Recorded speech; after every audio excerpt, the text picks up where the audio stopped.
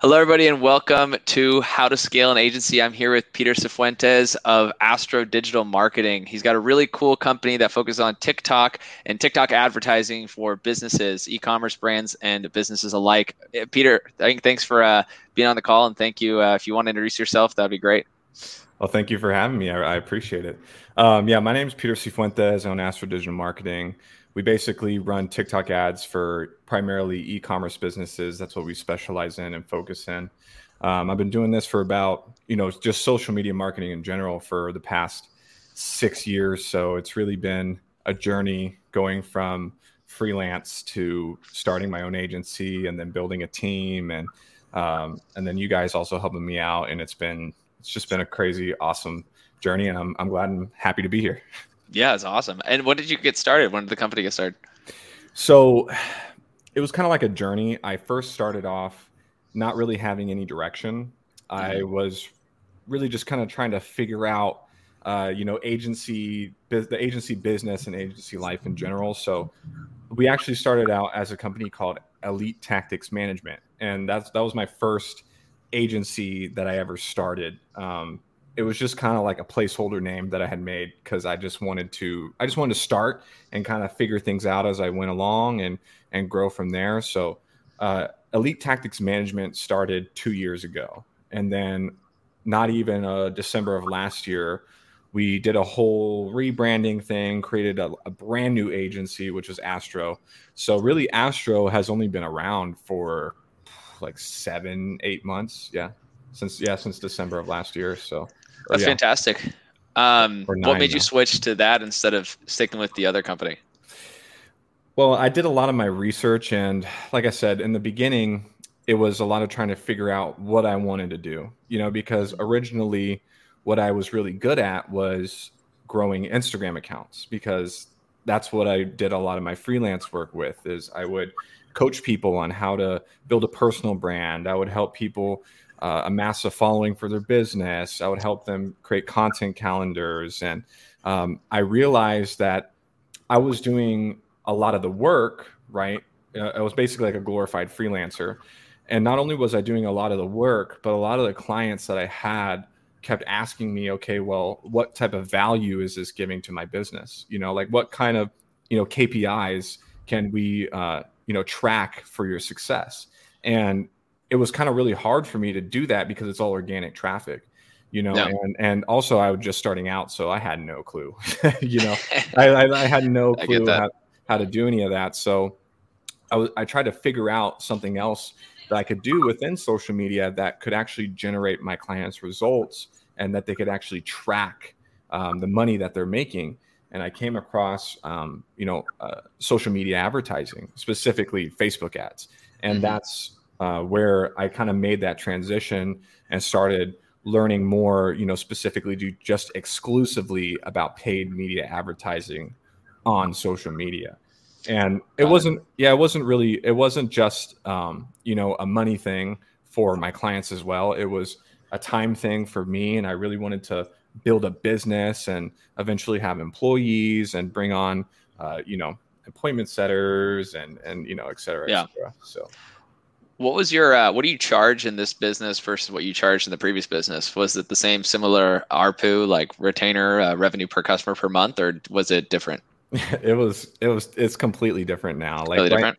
Yeah. Like right now, currently our pricing structure is, it's a base retainer plus a percentage of return on ad spend. So currently right now we're charging $18.50 plus, a minimum of like 5 to 10% return on ad spend.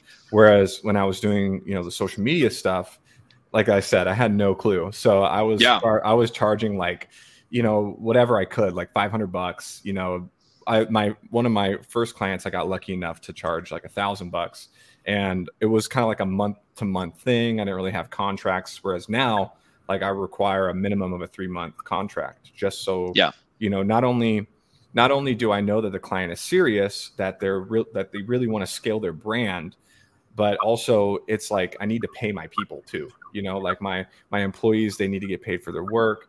And we just need that like guaranteed partnership so we can grow together, It sounds like you brought your retainer price point down a bit since we first started working together. Instead of the $3 to $5 grand, now it's like $1,850 with the cut of the ad spend, which personally I think is it depends on the kind of business model in terms of if it's a good or bad move, obviously. But what made you do that? What was the primary reasons for doing that? Well, my original thought process on charging that, $3 to $4 grand a month, just base retainer, was that, I know for a fact charging that we're not going to get as many clients, right? But the thing is, charging that base retainer, we won't have to have as many clients, right? Yeah. But then as I got on more and more calls and I started talking to more and more people and e-commerce brands, I started realizing, like, if I want to charge people $3 to $4 grand a month retainer, they need to be making at least like 80, 100K revenue a month. And those types of companies really are kind of like, they're, I don't want to say few and far between, but they get a lot of people reaching out to them every single day, trying to work with them, So that was the main reason I lowered my prices, because, I'm more comfortable now too, and like from a financial perspective of taking a little bit more of a hit up front on that, that base fee, and then charging on the performance, because I know my team is going to perform really well, because we already have in the past. So I'm just very confident now that we'll perform well, and then we'll make up for it in the back end on the return on ad spend. And it also is good, for smaller businesses as well, because then it allows them to be able to afford our services, but then we can grow and scale together, and then we get rewarded based off of our hard work and our talent that we bring to the table. So it just makes so much more sense. I love it. Yeah, I love it. Andrew, do you have any questions? Yeah. Why the switch from Facebook over to TikTok? That's a great question, actually. So basically, my thought process on it was that Facebook has been around for their ad platform specifically has been around for 10 plus years, right? So when it comes to specializing in certain markets, like let's say if you just do Facebook ads, right, for real estate agents or e-commerce companies or software as a service businesses, right? Facebook ads has been around for so long, so the market for agencies is completely saturated. There's so much competition, and it's really hard to stand out in that competition. Not only that, if you try to advertise for that specific type of service, your cost of advertising is going to be, pretty expensive because it's so competitive. So my thought process on it is that, TikTok ads is something that's really is, brand new. It's only been out for technically like, I think a few months now, like since the beginning of this summer. Yeah. So coming in with that, we're allowed to, be a little bit more competitive and also kind of lead the charge in that specific, social platform of running ads on. So that way it's like we have less competition, and because it's so new, as TikTok ads grow and as our agency grows, we can become known as like an authority for the platform for running ads. So that was kind of my thought process on it. I think there's just like a key theme here, right? Like niching down is absolutely the way to go to achieve real scale. For sure. That's incredibly important. And I should yell it louder for the people in the back. Yell from the hilltops. Yeah, that's a very, very good point. Niching down. So let's talk more about your infrastructure, right? So you have TikTok advertising. What does your company structure look like? How many people have on the team? Who manages the accounts, et cetera, et cetera? So currently, we've actually recently brought on a lot more people. And the way I've kind of structured most of how they get paid is, well, specifically from my CMO's perspective and also like appointment setters and stuff, I've basically structured the pricing as mostly pretty much everyone is contractors, right? Or on a contract, except for the CMO. So currently right now, I got to count. Let's see, Tajne. 1, 2, 3. We have about 5 team members, about 5. So the way I've structured it is there's me, right? Well, if you include me, there's 6. So there's me, which is the founder, CEO. Right now, currently, I'm taking care of a lot of like the business stuff, the logistical stuff, money stuff. And then Tajne is directly responsible for not only our team and like managing our team, but also talking to clients. Yeah. Basically creating their entire campaigns and creative strategies. And then from there, we also have a copywriter that she works with. Now, I know it's kind of like some people may be thinking it's kind of weird that you have a copywriter for TikTok ads because, the copywriting really doesn't matter too much. It's more about the creative, right? But basically, we've kind of like switched her role from now over to more a storytelling role and helping out with like scripts and ideas, content ideas, because on TikTok that's super, super important. Like you're having to constantly have new creatives like pretty much every single week because people's attention spans on there are just like ridiculous, so it's like you'll have one piece of content that goes for 1 week and then it dies out. So yeah, we have our copywriter, and then we also have our content creator who films all the TikToks, whether it's on he's like absolutely amazing. His name's Charlie. I love him so much. He's like the most talented video editor, creator, like graphic designer ever. He's so awesome. But he's the one that makes all the. Do you mind if I ask, how did you find that talent? Just to be honest with you, like being completely honest with you, is literally just through my friends. Your network. Yeah, that's right. That's right. That's how it always is. Yeah, that's how it always is. I knew Andrew I've known Andrew now for about 2 years, I think, right? Oh, maybe awesome. 3. 47 years now. Yeah. Yeah, been a long time. So definitely the place I see a lot of people start. I know I told you I wasn't going to ask you this at the beginning of the podcast, but I actually think I will start asking people if they're willing to share because I have an interesting metric I want to start finding out from agencies because I think it's very helpful for other people, including ourselves. But do you mind me asking what your monthly recurring revenue is for your business? Because I have a pertinent question I think people would appreciate to know the answer of. For sure, So. yeah. Currently, right now, like I said in the very beginning, we're scaling. But as of right now, an average current monthly revenue we'd be making is anywhere from like $13,000 to $15,000 a month in revenue. Got it. Okay, so and then the question I want to ask is about structure, right? So you have how many full-time employees do you have in the company? Oh, just me and the CMO. Got it. Okay, so 13,000 divided by 2, you're doing about $6,500 per employee, right? Yes. Per month, right? So that's a little bit less than $100,000 a year in revenue. I want to ask you, how do you envision that at scale with your current structure? Do you feel like your business model is one where, and I can tell you for us, actually, it's about $100,000 per, but do you think you have a business model where you could actually make more money per employee or less at scale based on what you currently see panning out going forward? Well, the way I've currently structured it is we actually just brought on our last team members, which is our appointment setters that I literally just brought on, not even yesterday. They're currently being onboarded, actually. So with the current structure we have now, I am extremely confident that we can scale and keep our profit margins the same just because of the way I've structured everything. And then eventually, obviously, later on down the line, I'm going to start paying people salary. So then, then we can also keep a little bit more of our profit margins. But I do see there probably is going to be a point at scale where that may be an issue. And that's where I'm already kind of like pre-preparing in my head. Okay, once that point comes, let's say because the thing is, I'm confident that, let's just say for Tajne, for example, I'm confident she can manage, 10, 20 client campaigns, but one media buyer, I highly doubt, from just my experience, can manage more than 10 clients at once. It's just a lot of work. So obviously we'd have to bring on more media buyers at that point.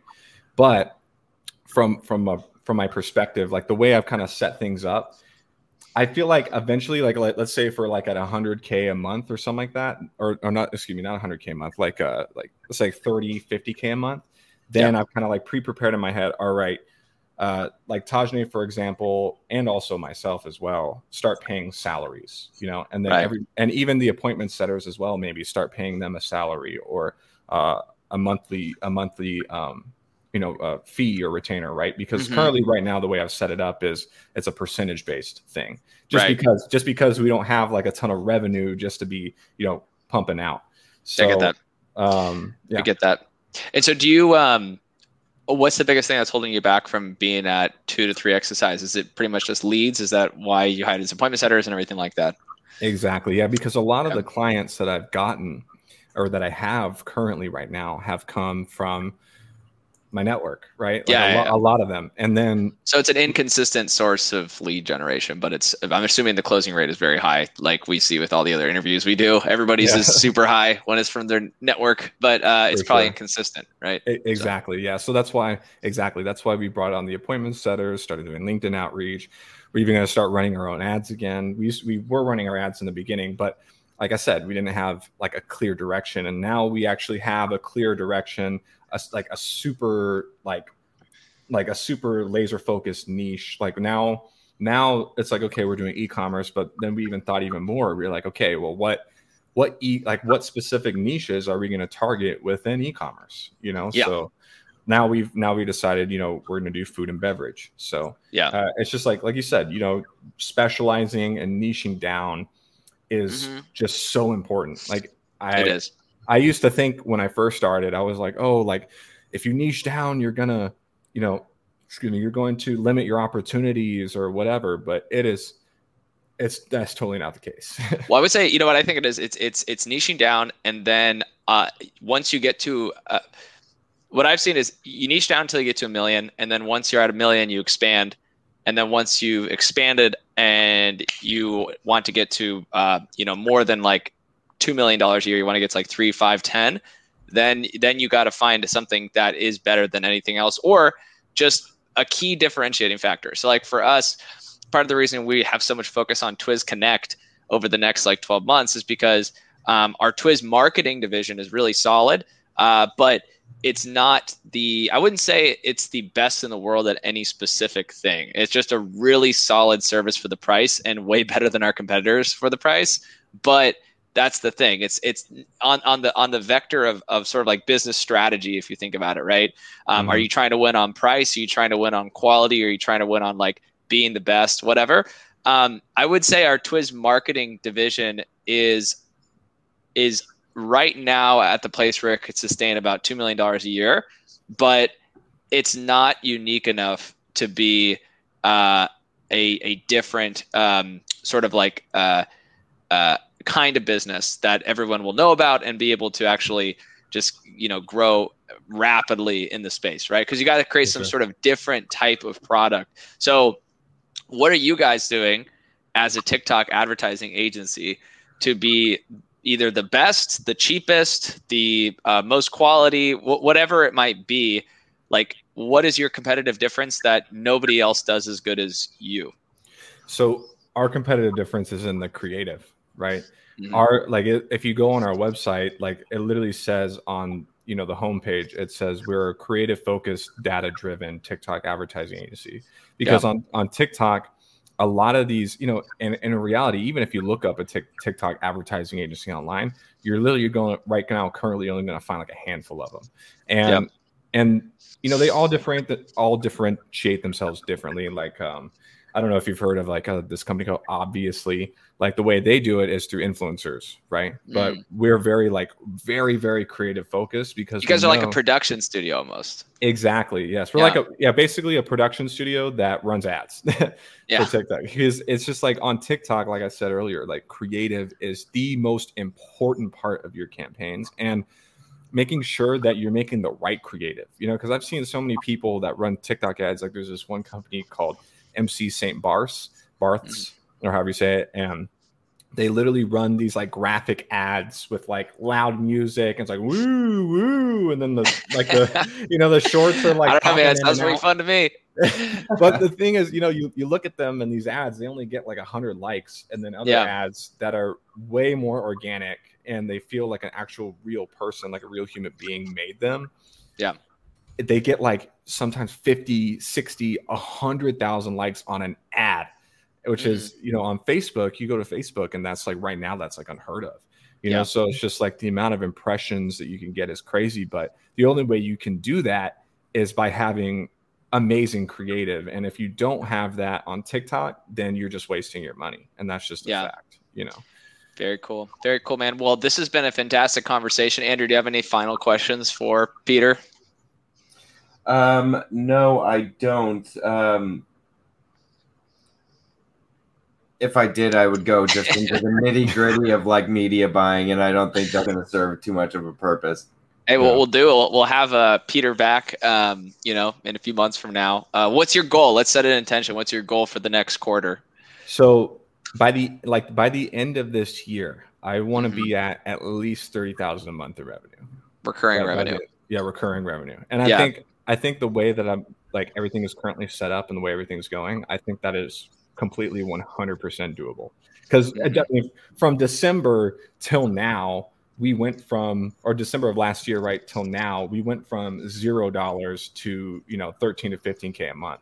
So in my opinion, that's amazing. No, that's some great growth. I remember when we did it ourselves, and it was such a good feeling. And then now you got some other battles you gotta overcome, which there will always be more. But sure. I'm gonna wrap up here with just 5 questions.